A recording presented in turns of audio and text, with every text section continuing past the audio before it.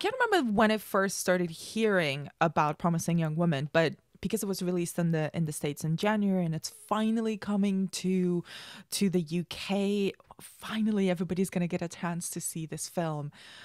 And oh my God, this film is astonishing. And I think one of the things that really strikes me about this film, I've seen it twice now, is the fact that it's so angry, but it uses anger in such a fascinating way. It simmers with anger and with rage. And it's not the sort of big, wild explosions, gun toting, or tons of killing type of anger. It kind of falls into, a lot of people are talking about it as a revenge film or as a rape revenge film. And it is, but it isn't. It's trying to do something. It's trying to address an anger that's always there, that's always sort of pulsating underneath the surface. And it's prickly, it's acidic, and it just consumes you. And I think Cassandra, the lead character, who's played by Carey Mulligan in the film, is a perfect performance of that anger that sort of burns underneath the skin for a very long time, that has no name, or a grief that has no name. Because what's interesting about her is that the central relationship in Cassie's life is one that has no societal name for it. There is no way to grieve a best friend.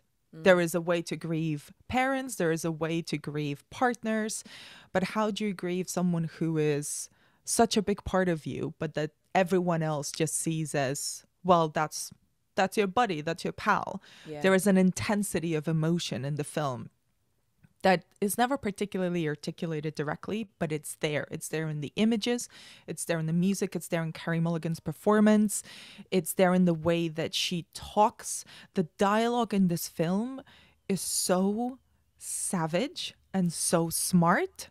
The way that certain phrases and turns of phrases and expressions are turned around and given a meaning that it almost feels like it's speaking in a secret language to women in particular. And there's a way that its central thesis, I would say, is a really complicated one to address, and it's a really complicated one to see so directly, to be confronted by it. And it's even difficult to talk about, because it's basically saying what we kind of know, what we see every day, and it's that the promise of men is more important than the lives of women. And how hard is it to make a film that explores that and still works as a piece of art, as a piece of entertainment? It's such a fine, difficult line to walk, and it's not perfect. Almost no films are perfect, and it has issues, and some people have criticized it for issues, but I cannot personally, even though I see them, there is such intense smarts in the film, and every little bit of it articulates visually and cinematically that very particular brand of everyday anger that every single woman, I think, has to live with every single day. And it's a film that I would be able to watch many times, and every single time I think it would have perhaps a different shade of a reading, and will definitely have that same effect where it just sort of grabs your heart in its fist and it doesn't let go for the entire duration of the film. So if a friend came to you now, came to your house and told you that they thought something bad had happened to them the night before. Cassie. Something bad. It was years ago. What would you say? What would you say? Ugh. A little weird. Would you roll your eyes behind her back and dismiss the whole thing as drama? I don't know why you're mad at me. Okay, I'm not the only one who didn't believe it. If you have a reputation for sleeping around, then maybe people aren't going to believe you when you say something's happened. I mean, it's crying wolf. You thought I was crying wolf? Cassandra is confronting a lot of people from her past. And this scene in particular, she's confronting an old classmate of hers from university, someone who knew what had happened, what had transpired with her best friend, Nina, and not only did nothing, but also indirectly participated in covering it up, in dismissing it, in also ignoring the plight and the complaint. Complaint seems like a small word for this case, but the complaints by Nina and the repercussions on Nina and Cassie herself, who in this film drops out of medical school despite being the top student. So there's clear effects and there's very clear kind of repercussions.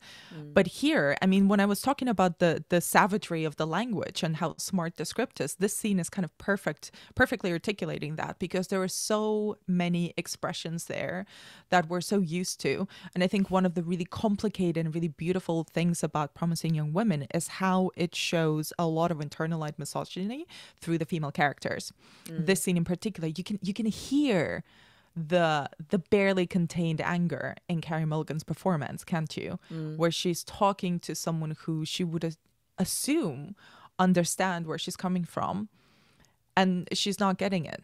She's absolutely not getting it. So it's a lot about self-preservation as much as it is about revenge and about a wider rape culture and a wider language that comes alongside with rape culture.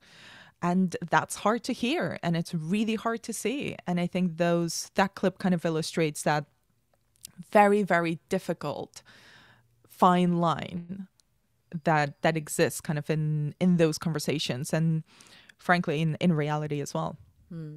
I think the color palette that she used, Emerald, in both, she's written this, she's directed it. She was like 7.5 months pregnant when she directed it, or something ridiculous. I just think the color palette that she's used to really contradict all those things that you were saying about the themes and things. It's dark. It's really dark.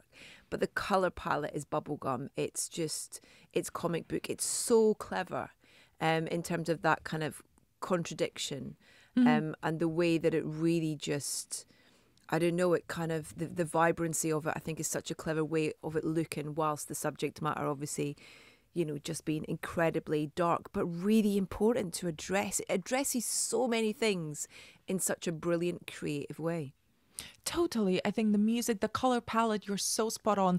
The nails that Cassie has, which are all multicolored, and probably, one of the most budget and also really great Halloween costumes that will happen necessarily in October. Yeah.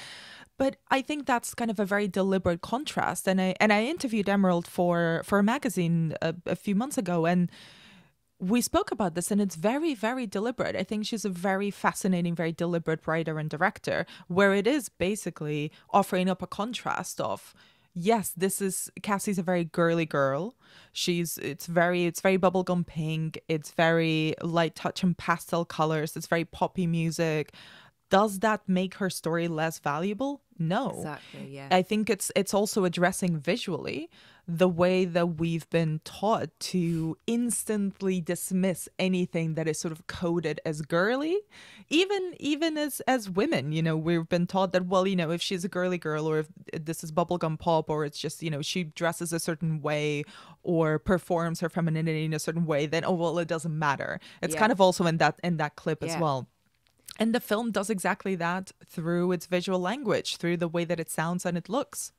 Do you think that goes as far as well as some of the casting? So in terms of like Adam Brody as Jerry, you think Gossip Girl, you think, the OC, those kind of characters as well. And even as well, as far as Christopher Mintz-Plasse, I Am McLovin, all that kind of thing. Do you think those were deliberate choices because of the association those actors have with characters they've previously played?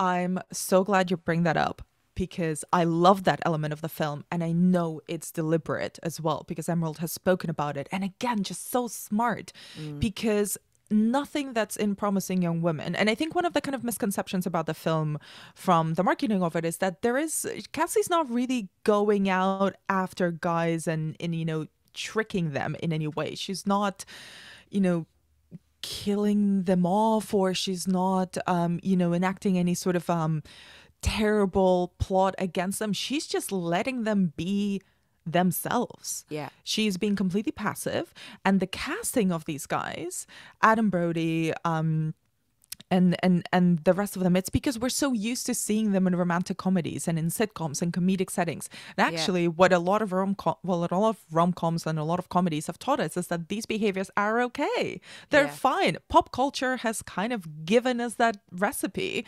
and now we're seeing it from a totally different point of view. And we're seeing, and some of the most stunning moments in this film is where these guys, these nice guys, self-professed nice guys, suddenly realize that someone has caught them in a moment where their niceness falls away, and then enters the kind of self-preservation mode, the mode of like, oh, I've been caught out. Yeah. Or I've not even been caught out in public, but someone has seen or they've seen seen through behind the this mask. veneer. Yeah. And that's scary. Yeah.